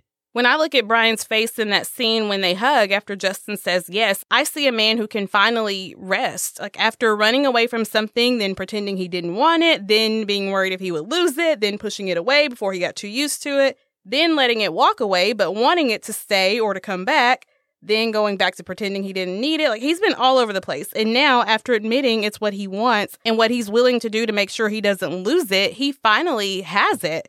So I see a man who is content and at peace, finally. I think Justin loved and appreciated the gesture of the house and everything, but what I really think won him over was Brian actually fighting to hold on to their relationship and doing everything he could to convince Justin that he meant the words that he was saying. In every other situation, Brian left the decision about their relationship up to Justin. He let Justin make the final call and all of that, and he didn't try to sway him. Now here, the decision is still Justin's, but Brian is working really hard to convince him to stay. And I think even if this manner didn't work, I think Brian would regroup and then he would come up with another strategy. I don't think he's going to give up. So even if Justin said no here, he was going to get asked again. He was going to get approached again by Brian. And I think we were going to see Brian turn into season 1 Justin in a way where he was going to relentlessly pursue this man that he was in love with and that he wanted to be with. And so here, instead of saying, choose me if you want to choose me, it's Brian saying, choose me because I want you to choose me. And that's the part of it that he was never really admitting to before. Like, I want you to choose this and to choose us. I think we said this in the past. Brian doesn't think he's deserving of love. Right. And I mean, it's here. It's knocking at his doorstep. He opened the door and he has received it. It's not going anywhere. Didn't this episode give you finale vibes? Like, this is how it should have ended. Like, I mean, this is the perfect fairy tale. Like, I mean, in my wildest dreams, I would have bet my life that this scene would never have happened. Period. Mm-hmm. I mean, like, all my life, I would have said some shit like that. The final scene with them is just incredibly beautiful. It's the two of them naked on the floor in front of a lit fire in their new home. And there's so much love and happiness and contentment in each look and each touch. And I can't even describe the way Brian is looking at Justin in this last scene. But it is beautiful and it is perfect.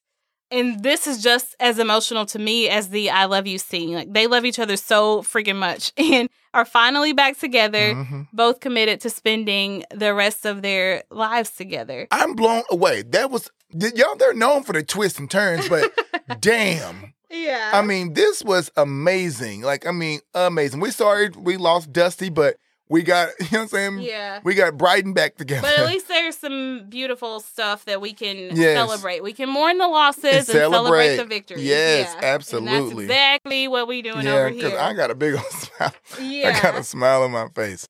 I want to talk about Brian being a bundle of nerves as he is driving Justin to West Virginia and to go see this house. Brian is used to pitching a campaign to get people to buy something. This time he's trying to sell himself in a way that he's never done before. He's not trying to sell a night of great sex. He's trying to sell a lifetime of love and happiness sponsored by him. And he knows that because of everything he's always preached, it's going to be a tough sale. And Justin is going to be the hardest client or customer that he's ever had to convince, because for the last few years, Brian has told Justin all the reasons he shouldn't buy into this. He shouldn't want this. And not just with Brian, but at all, like with anybody.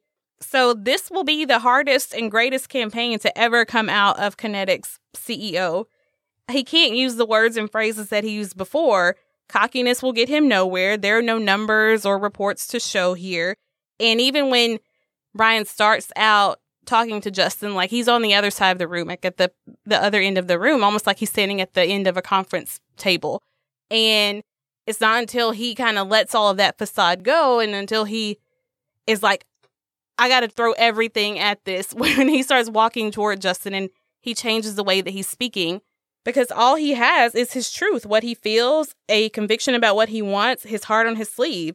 And if that can't seal the deal for him, then, okay, we got to regroup. We got to re-strategize. I was going to say that will be that, but I don't think so.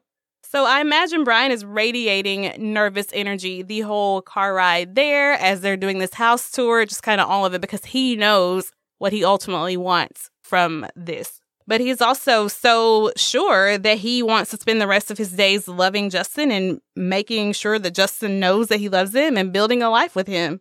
So you don't know this, but I know this. There are people who take an issue with all of this. Like Brian buying the house, Brian proposing, Brian even saying I love you. They think it's not sincere. It's totally out of character. Like, some people hate season 5. But I know that some people take an issue with Brian saying that he's doing this to prove his love, and they say you shouldn't have to prove your love. Now, all due respect for your opinions, I think that is a misinterpretation of what he means by those words. Yeah, but also I don't even agree with the you kind of like not like actually like prove your love to me, but people do shit all the time that proves love. Yeah, well, he's showing you what that means. Exactly. Like, I say the words, but here are the actions that go with it. Yeah. When it first started happening, I was like, I'm not gonna say I agree with them, but I was like, oh, I bet it was a fight to get this episode on. Like, the writers, I bet they were going back and forth with the writing, because it didn't seem like Brian. But it makes sense though, because like I said before, from season 1 all up to now, we've been peeling back these layers of Brian. We couldn't just keep him in the same spot. Everybody else is growing around him. and we're going to keep Brian in the same spot, the person who has the most to gain. Like, no, it made sense for him to grow and to evolve. It made sense for that, for that to happen, for him to say those words. Also, no one was expecting that. Yeah. I mean, it's out of character, but that's what makes it's not out of character. It's new to his character. It's new to his character. Because this is a person who is this is a human being who is alive, which means that they can grow and evolve. Yes. So it's not out of character. Not out of character. It's new to the character. Yeah. And then that really gives this story a real life, like legs, real feelings. Mm-hmm. Because, I mean, no one's going to stay and do the same old bullshit day in and day out. I mean, you have to grow, learn little by little, no matter what. That's on anything in life. You might not even know you're doing it, but you're learning, you're absorbing, you're changing little by little. And it got to the point where, why does Brian have to lose something? Why can't he say, yes, I do love this boy? And why can't Brian, exactly. That's my thing. Why can't he say, I love him? If he wants to live in a place like this, like, I'll live here with him.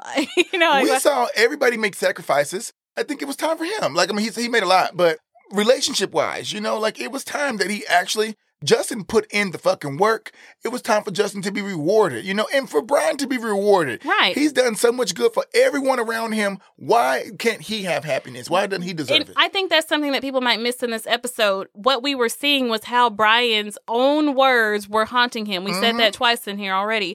His own words, these walls that he put up for himself, they were limiting him. And so why can't he knock those down? Yeah, exactly. Because of the person that he loves, or to be with the person that he loves. Like, why can't he, if it's his choice to do it, Justin didn't ask him to do it. Justin was like, we're cool, bro. Don't worry about it. Yeah. But Brian kept coming back and doing this. Yeah.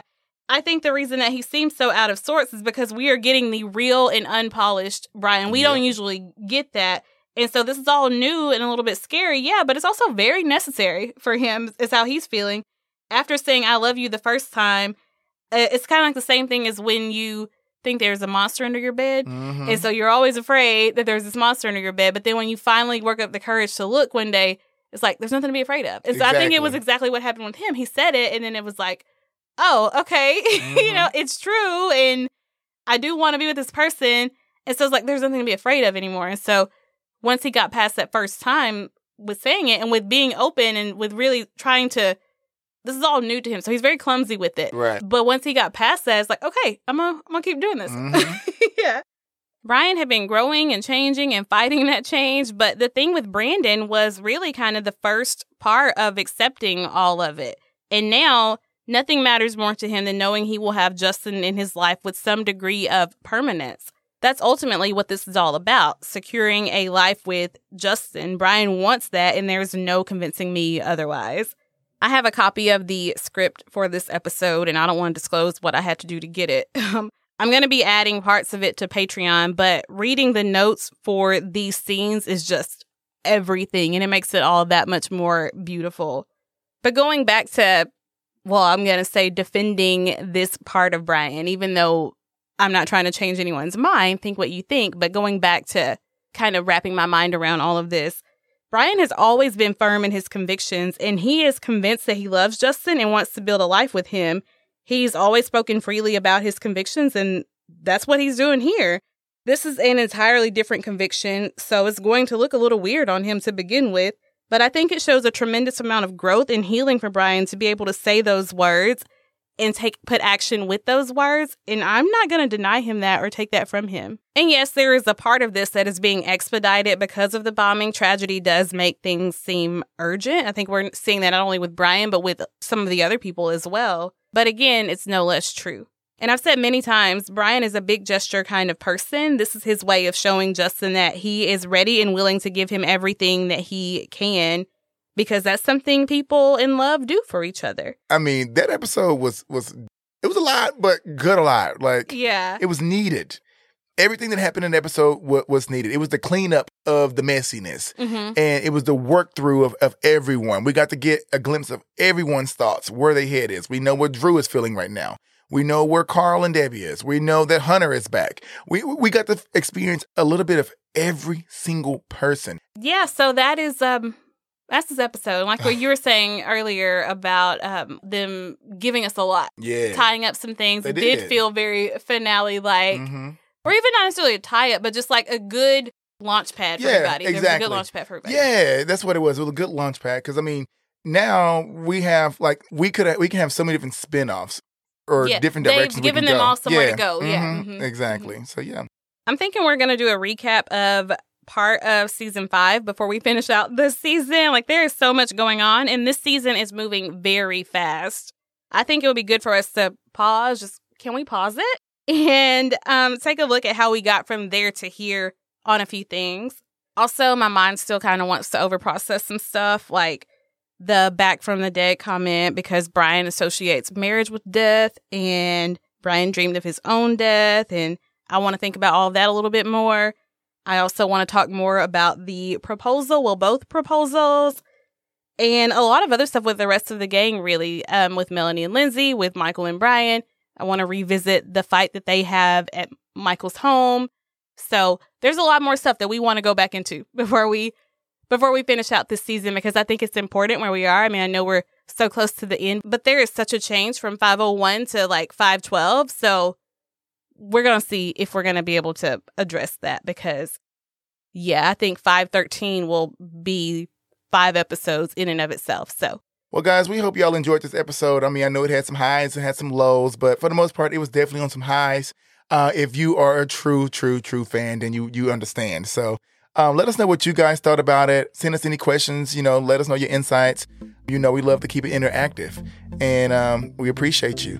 Until next time, guys, we are out of here. Bye. Bye.